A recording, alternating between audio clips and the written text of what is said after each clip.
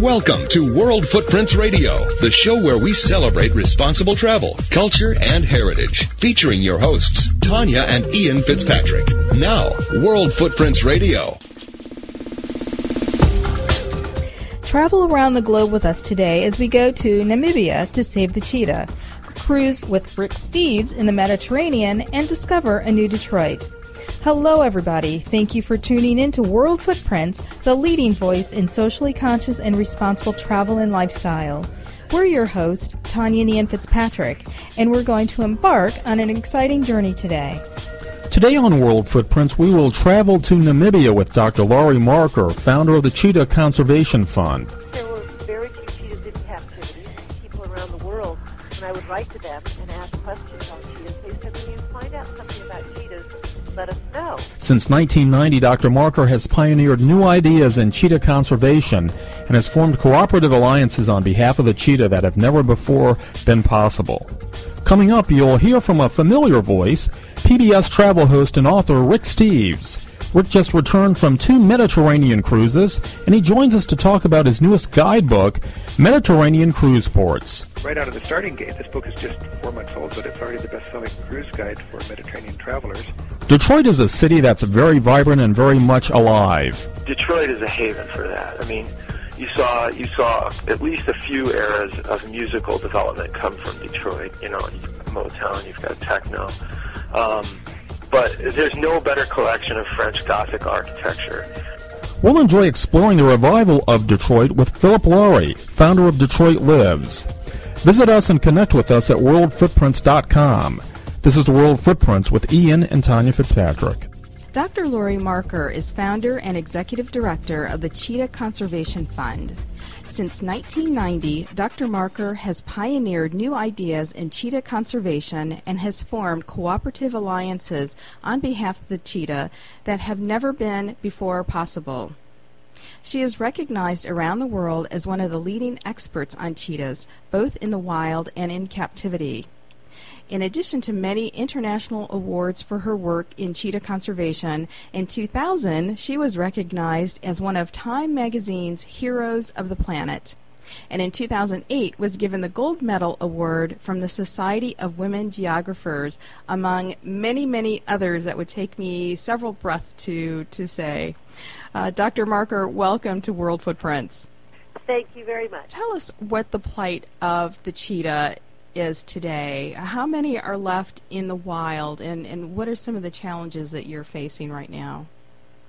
In the wild, there are about 10,000 cheetahs left, and they're found throughout about 24 countries in Africa. The last of the Asian cheetahs are found in Iran, where there are only about 70. The biggest problem facing the cheetah is fragmentation.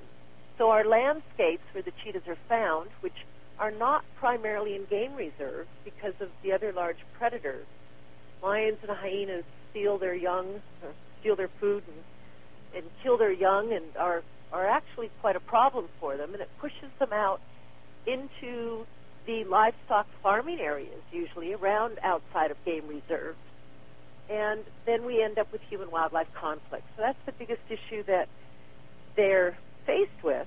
And that human-wildlife conflict revolves around working with the farming communities and having them learn more about good livestock management and how they can protect their livestock versus just going out and randomly killing cheetahs. Mm-hmm. Are the 10,000 cheetahs in the wild is not that's not a very large number. Are they on the endangered species list yet, or headed towards that? Well, they're definitely on the endangered species list here in the United States. Worldwide, through an organization that monitors our animals, it's called the IUCN, or the World Conservation Union, they are a vulnerable species, which is the next level to endangered. Although several of the populations of cheetahs are critically endangered. For instance, the Asian cheetah in Iran is critically endangered. The North and West African cheetahs are as well, because the population numbers are so low in certain areas. Like 70 animals is not very many animals. Where I live down in Namibia, we've doubled the population in the 20 years that I've been there through working together with the farming communities to teach them how to live in harmony with a predator, the cheetah. You know, a few years ago, my husband and I, actually enjoyed a visit to Safari West out in San Francisco, and we took a photo opportunity with a cheetah, one of the cheetahs on site. And I've always been a big cat lover. I'm a cat fanatic, and you might hear Irwin, our little bad one, running around meowing because I'm not giving him any attention right now. But you know, for me, you know, the spirit of cats somehow resonates with me. Why, for you, the cheetah in particular, among the big cat family, why your focus on the cheetah? Well, I started working with them in the early 1970s, as I said, in a park up in Oregon, who I actually knew the people who owned the Safari West. Even back then, they hadn't built their park yet. But we, when I started so long ago, really there were very few cheetahs in captivity, and people around the world, when I would write to them and ask questions on cheetahs, they said, when you find out something about cheetahs, let us know. Because they had a very short lifespan, they didn't breed well in captivity, and nobody really knew anything about them. And so that interested me because I was just fascinated with the species. And from that, I kind of wanted to know more and more. And the more I learned, the more I wanted to share and learn. So it's been a lifetime of learning and sharing and trying to understand this just amazing animal that, you know, the fastest land animal. And it is a cat, and yet it has a lot of dog-like characteristics as well, like semi-non-retractable claws, which have been adapted for them to help them run up to speeds of 70 miles an hour.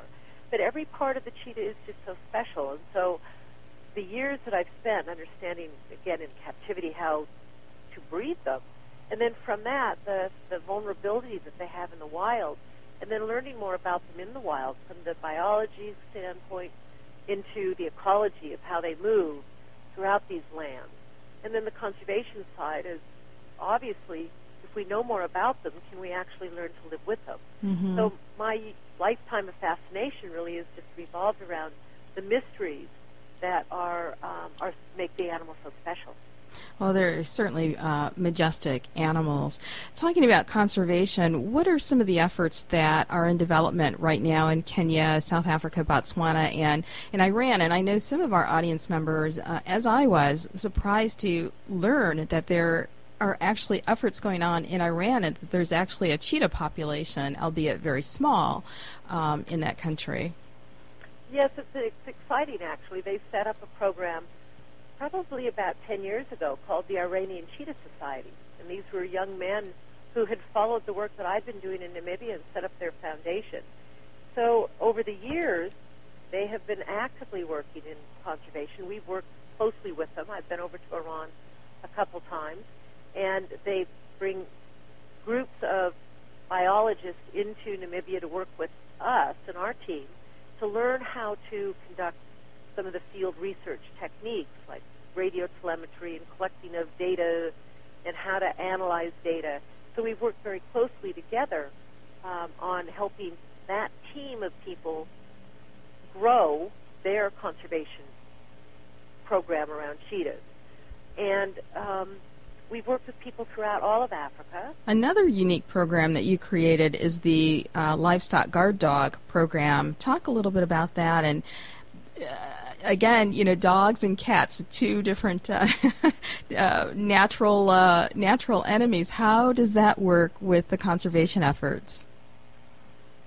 Well, being natural enemies, and dogs are so very intelligent, we use a breed of dog called the Kangal dog or the Anatolian Shepherd. They're breeds that come from Turkey. And these dogs have been working with livestock protection for thousands of years, where they grow up with the herd, they live in the herd, and they act as a sentry. So they are smart, they mark territory, they kind of circle the herd and watch what's going on from all aspects, protecting them from animals like wolves, bears, or in Namibia, they're protecting them against cheetahs and leopards and caracal and jackal.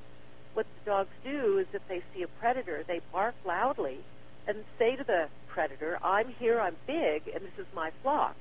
Do you face some land management challenges as well, particularly in, the African countries where, Namibia and South Africa are growing tourist destinations also, and there's always new development coming up, new safaris, private reserves being built.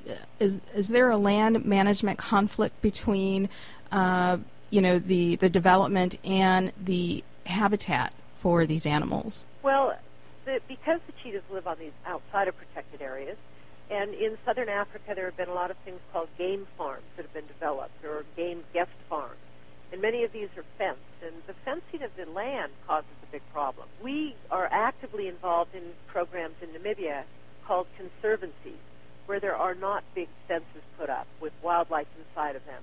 But instead, you travel through large areas, and there's wildlife integrated into the landscape. So land use is a very big problem, and understanding what happens with you fence areas and fragment more land. I recently posted an article about poaching problems in Namibia, and I'm wondering, besides farmers trying to protect their livestock, are you also challenged with the influx of fur traders or trappers and game hunters as well? Is that a problem that you deal with in regards to the cheetah? Well, not as much. The hunting industry in Namibia is very ethical and very closely monitored, and our laws in Namibia allow for a sustainability and management.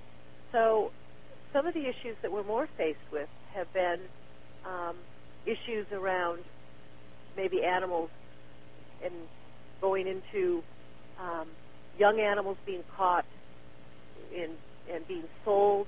But Namibia is not the biggest problem in poaching, because most of our wildlife has value back into the communities, and the communities then protect the wildlife in a very strong way. But poaching can be a really big problem in many of the other countries where I work, and mainly the poaching has been on the prey base, where people are hungry, and so they poach the prey, and then they've got snares out, and the cheetah could get caught in the snares. Or if there's no prey, then the cheetah then will fall. It will go and hunt the livestock. So these are all of the problems that we face back and forth within all of Africa, and that poaching can really be a major problem in some of the countries. I want to shift to a topical subject, something we saw in the news with regards to this private reserve out in Columbus, Ohio, where the owner apparently released all of the wild animals that he had in captivity, including cheetah. Is there a need for stricter regulations or just outright bans on these private reserves?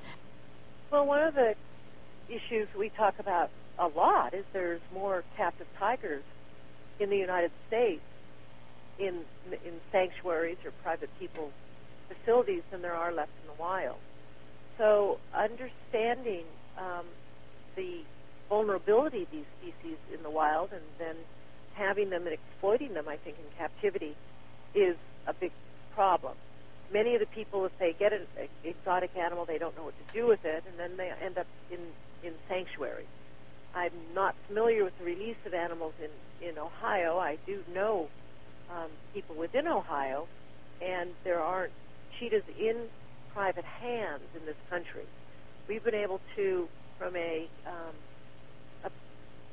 zoological perspective, from the American Zoo Association, working together with all the handful of zoos in the country that do have cheetahs, and the numbers in captivity are so low, they're very carefully monitored.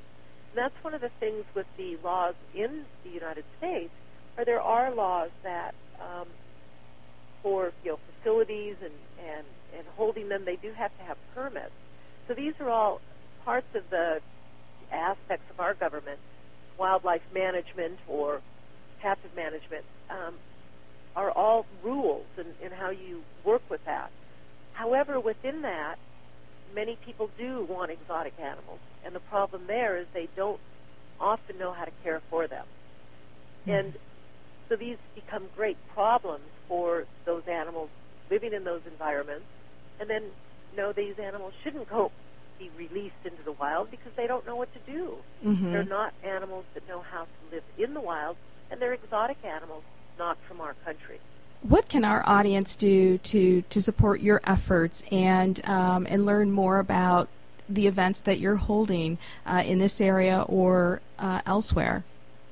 Well, I think that having people go to our website, which is cheetah.org, would allow them to learn more about what's going on at Cheetah Conservation Fund, learning more about the cheetah, and where we are active throughout the country and around the world, because we do have chapters and supporters within many areas of the country, as well as other areas in the world, who are actively involved in learning more about the cheetah, working with us to raise funds that are needed to keep our research programs and conservation programs going strong in Namibia and throughout the cheetah's range.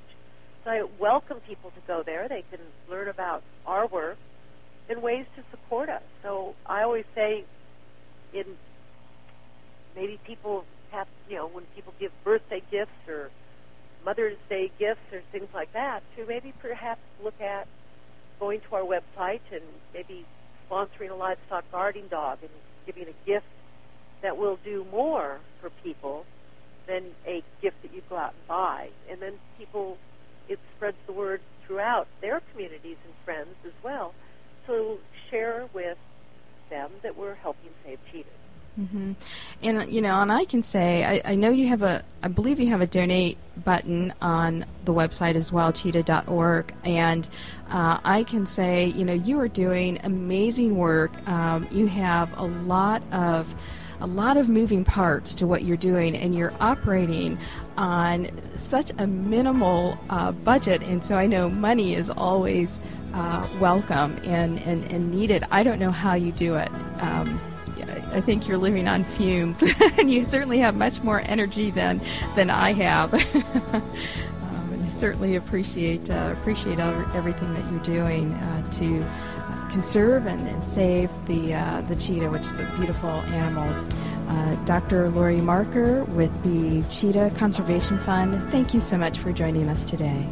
Thank you very much. I would love to get to know all of your audience. Thank you.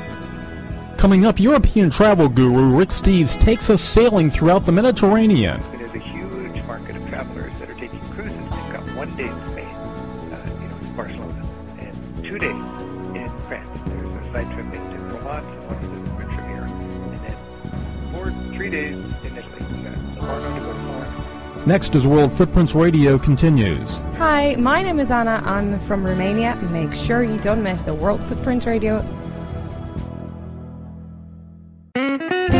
It's back to school time again, and our retailers at NationwideMall.com are offering tremendous bargains for back-to-school shoppers. Whether it's grade school or college items you're looking for, you'll find shopping NationwideMall.com will help save you cash. We have a huge selection of stores to assist you with your back-to-school shopping needs. That's NationwideMall.com, America's online shopping mall. Hi, this is James Kay from Los Angeles, California. And I just want to say I've traveled all over the world, but whenever I come back home, I always tune in to World Footprints Radio. And now, more of World Footprints Radio with your hosts, Tanya and Ian Fitzpatrick. Welcome back to World Footprints. I'm Tanya Fitzpatrick. Rick Steves is on a mission to help make European travel accessible and meaningful for Americans. Since 1973, Rick has spent 4 months every year exploring Europe. He's used his travel knowledge to create 51 guidebooks and counting, including his newest, Mediterranean Cruise Ports. He produces a weekly radio show and a PBS broadcast. And Rick has just returned from 2 Mediterranean cruises, and he's taking some time off of his travel schedule to join us today. Welcome to World Footprints, Rick. Thanks, Tanya. Good to be with you. Well, you've come a long, long way since publishing your first self-published book. Tell us a little bit about your journey. Well, it's interesting to look back on that. I self-published my first guidebook when I was 25 years old. That was 1980, and that was Europe Through the Back Door. And since then, I've been primarily, a travel teacher, writing guidebooks and spending 4 months a year in Europe, making all sorts of mistakes, taking careful notes in hopes of letting other people learn from my mistakes rather than their own and travel smoother.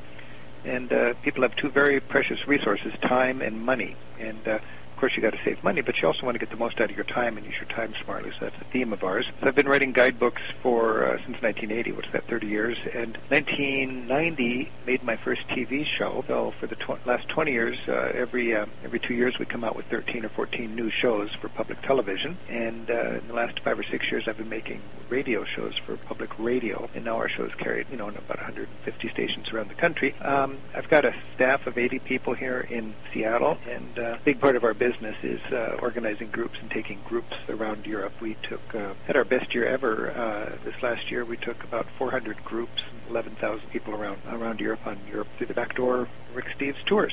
You didn't really start off necessarily as to build a career as a travel journalist. I know you didn't study communications or journalism in university, so how did you make the jump? Well, the best travel writer, I think, is a person who is primarily and fundamentally a traveler, not primarily and fundamentally a communications major, And I've spent a third of my adult life, 4 months a year for the last 30 years, living out of a 9 by 22 by 14 inch carry-on airplane-sized suitcase with a passion for, helping Americans broaden their perspectives through travel. I measure my profit not by dollars on the bottom line, but by how many trips we impact. So I'm very sort of creative and aggressive of just spreading our information. Mm-hmm. We give our TV show to TV stations all over the country for free.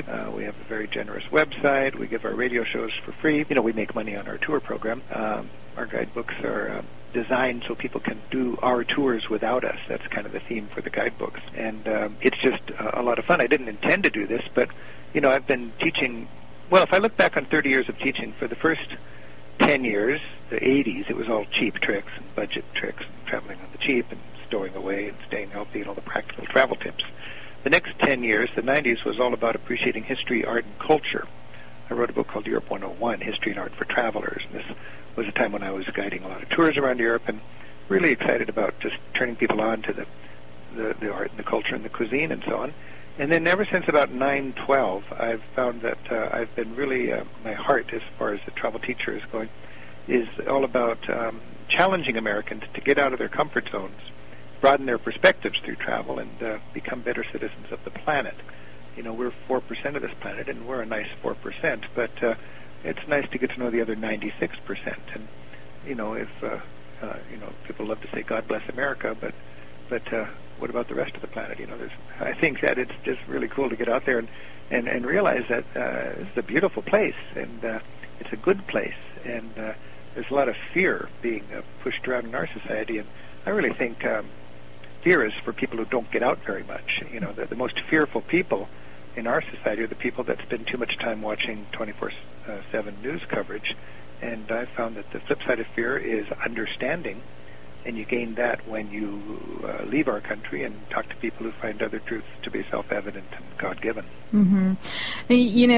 Your show, and one of the comments I wanted to make to you is that, I've seen your show, both television. Well, I've seen the television show, I've listened to your radio show, and you're correct in your assessment that you are a teacher. You're teaching people. And what we attempt to do here is really... I think in addition to what you're doing is really kind of get people to recognize that we all share a common humanity and to appreciate other cultures. And from our perspective, travel should be a very transformative experience. And so with these groups that you've taken around Europe, Do you have any stories of people whose perception may have been have been changed, or people who really kind of grew into a greater appreciation for our world? Oh, yeah. I mean, Europe is the wading pool for world exploration. You know, it's the easiest first step. I mean, you got to talk people out of going back to Hawaii again, or you know, Florida or something like that.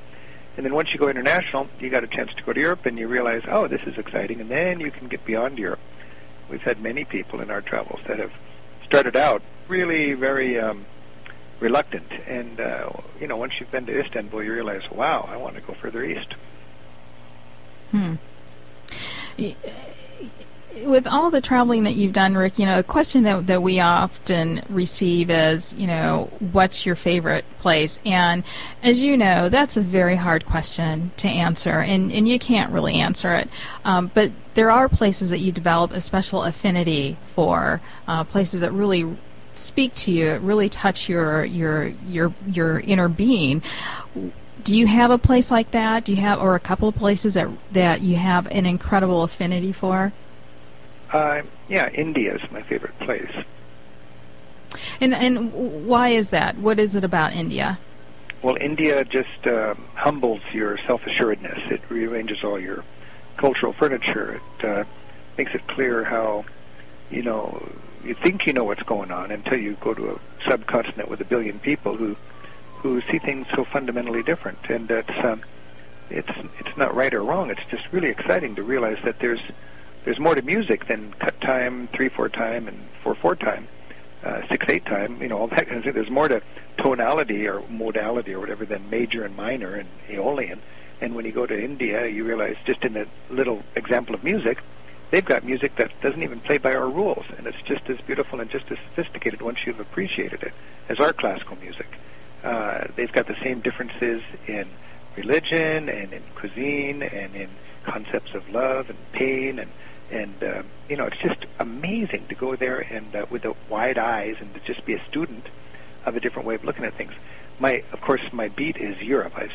Now I just focus solely on Europe, and I would say Italy is my favorite country in Europe because you know, Italy is the closest thing in Europe to India as far as kind of culture shock for people. I guess I should say I'm really hot on Istanbul too. I was just in Istanbul last week, and to wander through the streets of Istanbul, thriving with people, you know, just a teeming city right now of like 14 million people.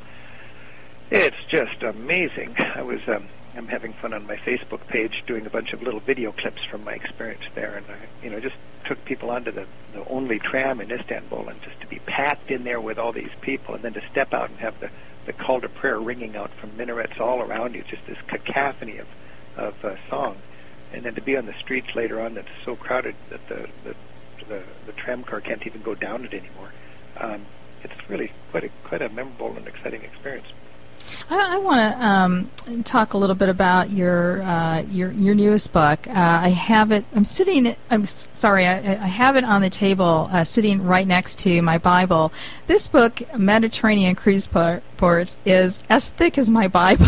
I mean, you have a lot of information that's packed in those pages. How long did it take you really to write that book? I mean, there's a ton of effort that goes into something that thick, and with all the detail that you provide in the book. How time-consuming is this for you? Well, actually, that's the easiest book I've ever written. Really? I think it's 12 or 1,300 pages or something like that. But those are excerpted from our guidebooks that we already had for Spain, France, Italy, Croatia, Greece, Turkey. So, you know, it just occurred to me, you know, I mean, I've got guidebooks that cover every country and every major city in Europe. And it occurred to me there's a huge market of travelers that are taking cruises. They've got 1 day in Spain, you know, it's Barcelona, and 2 days in France. There's a side trip into Provence and one into the French Riviera. And then 3 days in Italy. You got Livorno to go to Florence, or Pisa or Lucca. You got Civitavecchia to go to Rome, and you got a day stop in Naples. And then you go over to Venice, you go to Dubrovnik, you go to Athens, you go to Mykonos, you go to Santorini, you go to Ephesus, Kusadasi in Turkey, which is a side trip to Ephesus, and you go to Turkey, or Istanbul. That's pretty predictable. I just listed where 80% of the cruisers spend 90% of their time. And I happen to have the best researched, most lovingly put together chapters on each of those cities already existing in the appropriate country guidebooks for each of those countries. And I thought with my publisher, all we need to do is pull those out, take out the hotels, because you don't need a hotel when you're on a cruise, and do research the port situation and the excursions and all the options you have to be more independent on your onshore time, and put it all together and put together a smart introduction to it all, and you get yourself a dynamite cruise book. And right out of the starting gate, this book is just 4 months old, but it's already the best-selling cruise guide for Mediterranean travelers. And I just spent the last month on 2 different cruises, having a wonderful time using this book and fine-tuning it. And that's just part of what we do at Europe Through the Back Door with my staff of 80 here in Seattle is find travelers' needs and fill them. And a lot of independent-minded people taking cruises for whatever reason and in the dark when it comes to what to do with my precious 8 or 10 hours on shore. And I was very impressed by how in 15 minutes you can be in a spot where there's not a hint of another cruiser and you're actually traveling, and then you go back to your cruise ship that night.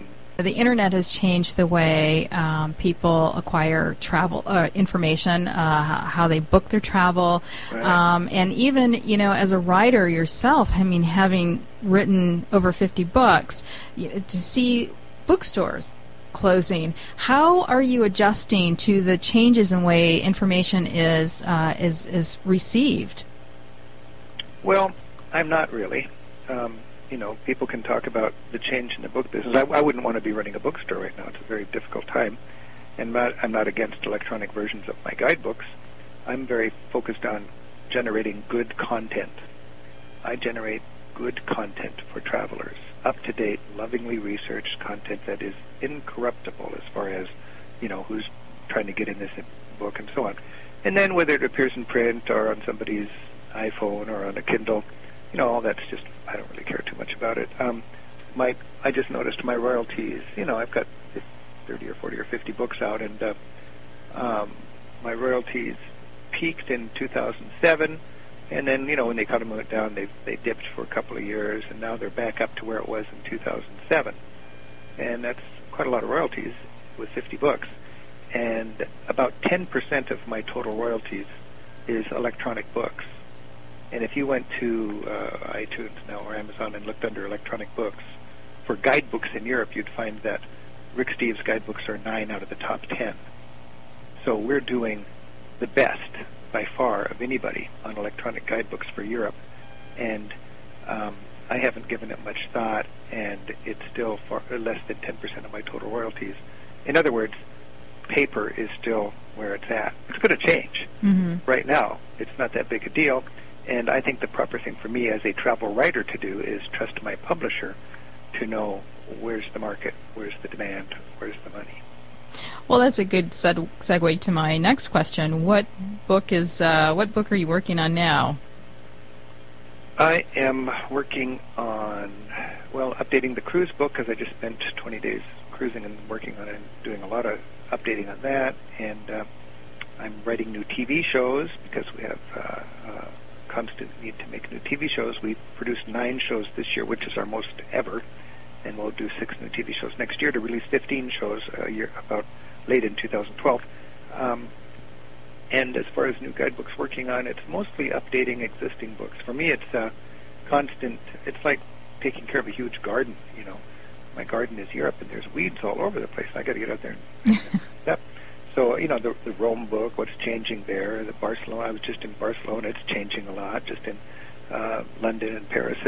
So I'm constantly gardening my existing books, and, we've pretty much covered Europe, and I don't want to go beyond Europe. So it's really making sure that the guidebooks we have out and that are updated almost every year are guidebooks that are as helpful as possible for our traveling readers. Speaking of your television show, I watched, my husband and I actually watched a special that kind of took us behind the scenes and making of your show, and I was surprised to know that there were only 3 of you traveling. You had, the camera person, you had somebody working with the lighting, outdoor lighting, and then yourself, and you were up, it seemed like you never slept because you were up constantly writing. And then memorizing, I'm very envious of your ability to memorize your own content. But I mean, is that Is it really that Spartan as it looked on this special? I don't know how long ago it was done. Oh yeah, no, we do. I left my earlier production company because they insisted on having a big crew. I am really enthusiastic about having a small crew. I have a producer, a cameraman, and me, the host. And it means we all have to wear a lot of hats. We have to, we're just living the production. I mean, we're working if there's good light, we're out filming. But it's just a joy to be collaborating with people that are so committed to the quality of our TV. But, I think that's very nice to have your whole crew in a car and be able to turn on a dime and to produce good travel TV. I've seen crews over there with crates and all sorts of complexity and different cameras and lots of people. That's a nightmare. We can do much better TV by having a small, tight, mobile crew. Mm. And it's public television, so we don't have much money. It's, guerrilla production. Everything's done in a very creative way. Mm-hmm. You'd be surprised how, compared to other TV shows, how little we spend to produce our TV show. And but if you look at the final product, it's I think it's fair to say it's the best travel on TV right now. I would agree with that. Sounds immodest, but I'm just so proud of the work our crew does, and we're just we've got the best shows we've ever produced are just in the raw footage stage right now, and I can hardly wait to get them out. See, now you can because of the new technology, you've got high definition, gorgeous stuff that you can with computer programs and so on that you can edit in your back room if you need to. And 15 years ago, this would be unthinkable that a small outfit could produce, to keep up with big production companies. Mm-hmm. It's just a beautiful thing how accessible making good TV is now. And I'm just to be able to get there, all the high def material, and then our passion for understanding and challenging people's ability to get out of their comfort zones and really appreciate something that just is so different. It's just a beautiful niche. It just endlessly sort of energizes me to bring more of this home. Well, I can hear the enthusiasm in your voice. So can you give us a heads up, kind of a sneak peek? We can, if you don't want to broadcast it, we'll call it attorney-client privilege, and it won't go beyond us. But yeah, right. What will your next season? Oh, it's no big secret. We're just working on 15 new shows. We've got, for the last 10 years, I always say the biggest regret in my work career was not doing high def back in 2001 when we were doing all the great Italy sites, Venice, Florence, Rome, the Riviera, and so on. And so for 10 years we've had standard definition shows on the greatest sites in Italy, which is my favorite part of Europe. And then I realized now that was actually a blessing, because this year I went back with the high definition camera, and we're better at it, and we have more access, and it's just much better production values. And now this year we redid those old shows, so now it's nothing real new. I just did more depth. I got 3 shows on Rome, 2 shows on Florence. We will be doing a show on Venice, Veneto, and the Cinque Terre. So that'll be a lot of good, strong Italy stuff coming up. We did 2 shows on Paris, 1 on London, and then 1 way up in the north of England, hiking along Hadrian's Wall and District and Wordsworth Country and Durham Cathedral and everything. That's going to be a great show. And then we'll also do a 3-part series next summer, which is How to Travel, filmed in Europe, which I'm very excited about. Well, we look forward to seeing these shows, and certainly, keep us in mind if you need extra staff to. I sure will. To travel with. People can stay tuned. A lot of people think we're on Travel Channel, but I'm never on Travel Channel. It's public television. Yes. And I'm always thankful that there is public television, which is a venue for people like me who are really passionate about something, who want to create programming not shaped by advertiser interests, that respects people's intelligence and assumes an attention span. That kind of programming, I believe you only see it these days on public television. It's so great to have that in our society. even as we're making a lot of unfortunate, austerity measure cuts. We don't need to strip everything that's elegant out of a lot of our society, and thank goodness we still have non-commercial broadcasting. Indeed, and people can follow your whereabouts, your television schedule, your radio schedule, kind of track you as you travel from your website, ricksteves.com, and we'll also have a link to your website on our website at World Footprints. And well, let's put a link on my website to your website. That'll be great. Love to. Okay. Well, thank you so much, Rick Steves, for joining us today, and safe travels wherever you head up next. Thank you, Tanya. Happy travel. Most people don't think of Detroit as a vibrant tourist destination, but Philip Lowry thinks otherwise. Detroit is a haven for that. I mean, you saw at least a few eras of musical development come from Detroit. You've got Motown, you've got techno. But there's no better collection of French Gothic architecture. As World Footprints continues.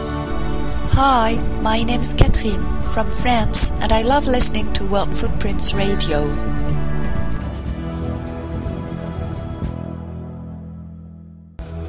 Join award-winning World Footprints Radio, a leader in socially conscious travel for inspiring, entertaining, and educational shows. Meet well-known guests like Bobby Kennedy Jr., actress Stephanie Powers, director Ken Burns, David Rockefeller Jr., and other celebrities, newsmakers, and industry professionals who celebrate responsible travel, culture, and heritage, and support public diplomacy. Travel with us to unique places around the world. Join us in our efforts to raise awareness about environmental conservation and human rights issues, and learn what you can do to leave positive footprints one step at a time. Visit our interactive and informative website, worldfootprints.com. Hi, I'm Callie Schultz from the great city of New Orleans, and you're listening to World Footprints Radio. We can't wait to see you in New Orleans very soon. And now, more of World Footprints Radio with your hosts, Tanya and Ian Fitzpatrick. Welcome back to World Footprints. I'm Tanya Fitzpatrick. Imagine leaving your Fortune 500 employer in the vibrant cities of Chicago and Portland to move to Detroit and start up a new company in a city that some have written off. That's just what Philip Lowry did when he felt the pull of Detroit. Philip is the founder and director of Detroit Lives. Philip, welcome. Thank you. So what exactly is Detroit Lives? Detroit Lives is a social brand, and we sort of flap our wings through multimedia production that tells a more positive and constructive story about Detroit. So that translates to filmmaking. We're currently producing a documentary film that translates to a clothing line that we have that's sold throughout Detroit, Metro Detroit, and regionally, and actually around the country too. And we do like public art in the city, and we have a blog that reports on kind of constructive and positive dialogue in and around the city. And what is it about Detroit that actually inspired you to move there? Because you're not a Michigan native, are you? No, actually I am. I was born in Rochester. Okay. So what brought you back, though? What inspired you to return? Well, I think that, it was, first of all, it was the disparity between kind of the public perception of what Detroit was and versus my perception. Basically, the perception that I had gained kind of through my grandpa. He had a supermarket on the east side, and it was kind of the difference between those two perceptions and the space between that kind of inspired me to start trying to tell that more positive, constructive story that it seemed like so many people were missing. And so from there, it started with a blog and a clothing line that I got into some shops around here, and it sort of grew from there. But I think what's kept me here is just the fact that people, young people in particular, can really have a voice here in Detroit. There's obviously a lot of needs, and both large and small. I think that you're really able to have an effect here, to have a voice. You're able to feel kind of the fruits of your labor, unlike any sort of work experience that I had ever had. And so, Detroit is not a city that's dying. It's not one that's being written off. I mean, do you see a lot of shift in industry there? I mean, what would attract a young person to Detroit, or even to remain in Detroit? Yeah, well, I think that the attraction point for Detroit right now, if you're a young person, is, you know, it's typically that person in the workforce for a couple years, maybe 3 years, and just sort of figured out that certain components of whatever it was that they were doing didn't necessarily work out, and a lot of times it's people who start something on their own, and Detroit is kind of a haven for that. I mean, from low business barriers to entry to low cost of living. You know, these things help as like a catalyst for growth. And so a lot of young people are coming here with that sort of, motivation, and it's resulting in a lot of new developments. I mean, everything from stuff in the creative sector, so software development, mobile applications, design, but then also to like food. We've got a really like cool burgeoning kind of like foodie scene. So you're seeing a lot of new restaurants and cafes, and that's just, you know, that's kind of what makes it vibrant and what makes it exciting. You know, I mean, yeah, we're on ground zero for a lot of this new stuff, but it's really fun to see it unfold. Mm-hmm.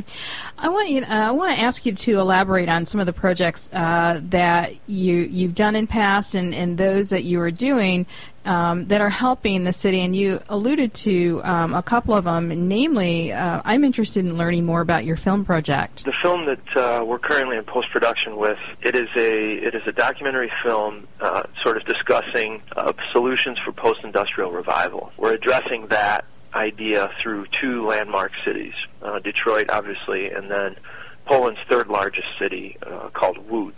And Łódź was one of Europe's largest textile manufacturers, and with the fall of communism, the industry collapsed, and it left in its wake a variety of conditions that are very similar to what we see here in Detroit. So structural unemployment, population loss, urban decay, kind of that same defeatist attitude that you see here in Detroit. And so the idea was to be in both places, interviewing everyone from, you know, the mayor and city officials to community leaders, artists, everything in between. And so what we got was a really sort of fascinating pool of people in both cities that are championing that revival and that are championing that change. And the film sort of tells those stories as a collective, you know, whole. And so, you know, it's looking at what are the factors that are leading to growth and revival. What are people doing? Real, tangible things, not just like, well, you know, lofty, high-end development goals. So these are very tangible things that people are doing, and it tells a very hopeful and inspiring story about the future of our cities, because it isn't just Detroit and it isn't just Łódź. You know, this is the notion of post-industrialism is something that, you know, we're facing all over the U.S., but, you know, there's cities in Brazil, there's cities all over the world that are facing this same challenge, where globalization has shifted the way that nation states and cities are producers, and so they have to retool their economies, and that process is very hard, and so this film sort of gives the roadmap for two specific cities, but addresses the notion of post-industrialism with, you know, kind of a global context. And what are you seeing in terms of a movement towards sustainable development and, you know, and eco-development, keeping, you know, with growth in certain cities like Detroit? I mean, I think Detroit's growth kind of ebbs and flows. But with any new development, are you seeing a move towards green, sustainable, you know, economic, environmentally friendly initiatives? Yeah, well, I think that that's, you know, one of the major pieces of the puzzle, no doubt about it. You know, the overwhelming reality of what we found is that, you know, the solution isn't one specific thing. It's many things coming together.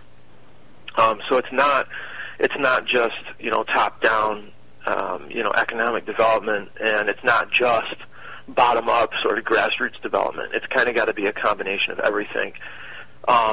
Whichever way you go, though, there's no question that you have to keep an eye for sustainable development. I mean, we've seen the failure of sort of the skewed capitalism, so to speak, and that it sort of ignores those green and sustainable motives, and that simply doesn't work. And so there's no doubt that we need to have a mindful eye, not just for, like, you know, recycling, but really having a sustainable eye for shared value, So looking at, value for the consumer, value for the producer, and what's going to produce the overall best results.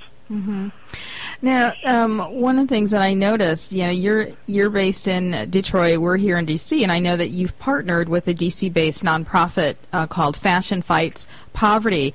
Talk about that partnership and how that integrates itself into your mission for Detroit.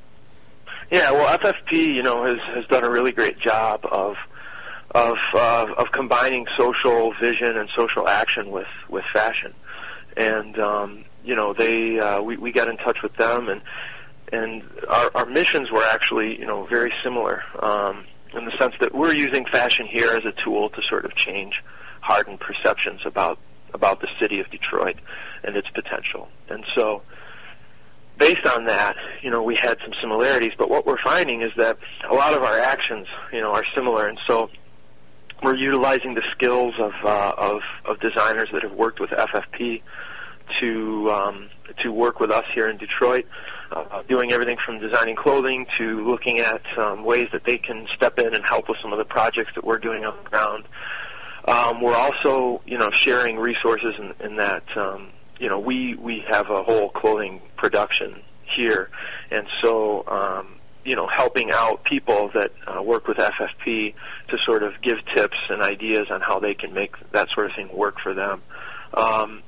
But then also just having their talent pool and network to help us spread our message, further beyond their borders here in Detroit, but to get sort of more national coverage and to get the word out on a national level. And they've been very instrumental in helping us with that, because, as you know, there's one of Detroit's biggest talents is its exporting of talent. So there's plenty of Detroit expats all over the country, and so FFP has been and will be instrumental in helping us reach that audience. Mm-hmm. What do you see? We come back home quite often, whether it be for the holidays or any other family members. My husband lived in Ypsi, and we both have family in Detroit, and then I grew up in Lansing, so we're home quite often. But and we see changes every time we go through Detroit or really anywhere in mid-Michigan. There's always something going on. But you live there now. You returned after living away.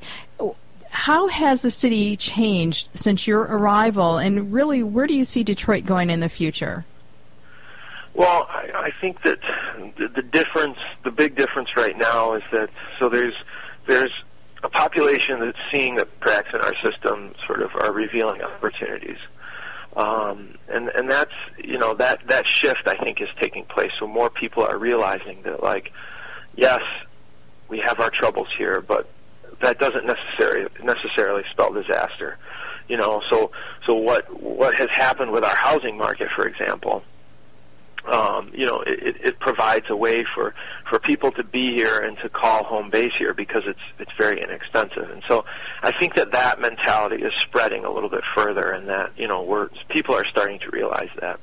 But in terms of the future, I see Detroit standing for progress. I think that we are sort of the epic failure of the American dream, and we're sort of ground zero for developing a new system. And we talked about sustainable green development. I think that Detroit is positioned as possibly one of the best examples in the country of being able to reinvent that system. And if anybody is positioned to do that, it's us. I mean, we're confronting very real and difficult challenges that a lot of cities might not be confronting simply because they don't have to. In a lot of cases, they've got sustainable industry that aids them in overlooking those real issues. Here, we don't have that luxury, and so we're pushing very hard right now to make changes in that capacity. And I think that 10 years down the road, you'll see small incremental changes. You'll see neighborhoods starting to develop. You'll see greater connection between those neighborhoods. You'll see greater public services and efficiency at the city and municipal level. It's not going to be 100% different city, but I think that Detroit will stand for progress because we're starting from the very bottom. Well, I tell you, cities. I know a couple of cities, including Baltimore, I think, who that are looking at Detroit as a model to base, their progression, their growth on. And so, as a Michigander, I'm quite proud of what we're doing. And and you and I are both biased, but and rightly so. But for somebody who's never been to Detroit or thinks, oh my gosh, you guys are crazy, what would you tell that audience, that listener, about Detroit and its viability as not only a domicile, a place to call home, but also as a tourist destination and a place worthy of visiting? Well, I mean, it's quite simple. I mean, in terms of culture, Detroit is a haven for that. I mean, you saw at least a few eras of musical development come from Detroit. You've got Motown, you've got techno, but there's no better collection of French Gothic architecture. Where else can you see wonderful Italian Renaissance buildings other than in Detroit? We have architecture still intact that many cities, could never shake a stick at it, and a lot of Europeans come to Detroit to see that kind of stuff. And culture is something that many cities have to sort of like create or make up, but in Detroit it really oozes from us, and I think that one of the city's challenges is laying that sort of path for people. So like when visitors do come, how can they access these sorts of cultural destinations? And so I think that it's kind of hard, and that's what makes it difficult, and that's why it's easy to form those hardened opinions. But I mean, there's so many things and places to see. I mean, there's new restaurants, there's new cafes, there's new businesses, there's young people doing incredible things. There's unbelievable forms of community engagement, leaders in communities that are literally changing the face of their neighborhood, and that's a really, really big deal. I mean, this is very fundamental stuff that again most cities aren't confronting. These pocket neighborhoods exist in a lot of cities. They don't have to address them because they have a healthcare industry or because they have things that push them forward. But we're confronting very fundamental issues that are creating an entirely different outlook for an American city. And I think that anyone that is curious about the future of our country, it's undeniable that Detroit sits in a very, very influential position. Mm-hmm. And I think that alone is fascinating to see. I mean, in 30 years, there's no question that Detroit, where it is right now, is going to be a very, very significant time period. Indeed. There's no doubt about it. We're at the bottom. We're moving up, and we are in desperate need of a new model in this country. I mean, look at all the Occupy Wall Street. Look at the broken forms of capitalism, the banks closing, the short sales on all these homes all over the country. We need some help, and I think that Detroit is positioned very wonderfully to help. I don't know if we'll be the answer, but I think that there's no doubt that we can help. And from an outsider's point of view, to be able to see the city at its current stage right now is very significant. It's kind of like, having seen Jimi Hendrix play in a small club before he got large, Your enthusiasm is undeniable, and you are such a great ambassador for the city of Detroit. We should start a Facebook campaign to have Mayor Bing give you a key to the city and, a little ticker tape parade because you're doing great work, and so I'd love to encourage everyone listening to visit your website, which is? It's DetroitLives.org.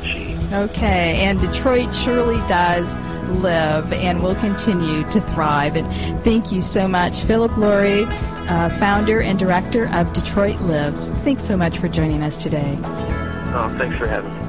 We are happy that you were able to join us today, and if you want more of World Footprints and everything that we have to offer, including travel deals and our library of archived shows, follow us, friend us, and connect with us at worldfootprints.com. We're Tanya and Ian Fitzpatrick, and we'll see you on the air again next week. And until then, we wish you blue skies and purposeful travel that leaves positive footprints one step at a time. Hi guys, my name is Sandy Best. the Sandy Best from Lake Louise. Where's Lake Louise? It's in Alberta. Alberta's in Canada. Banff National Park. Natural beauty. The only place you should go with is World Footprints Radio, because they spend their time looking at those special places that are not tourist traps, there are not thousands of people. For the best on the planet, go with World Footprints Radio. World Footprints Radio is a presentation of Travel and On Media Productions, LLC. All rights reserved.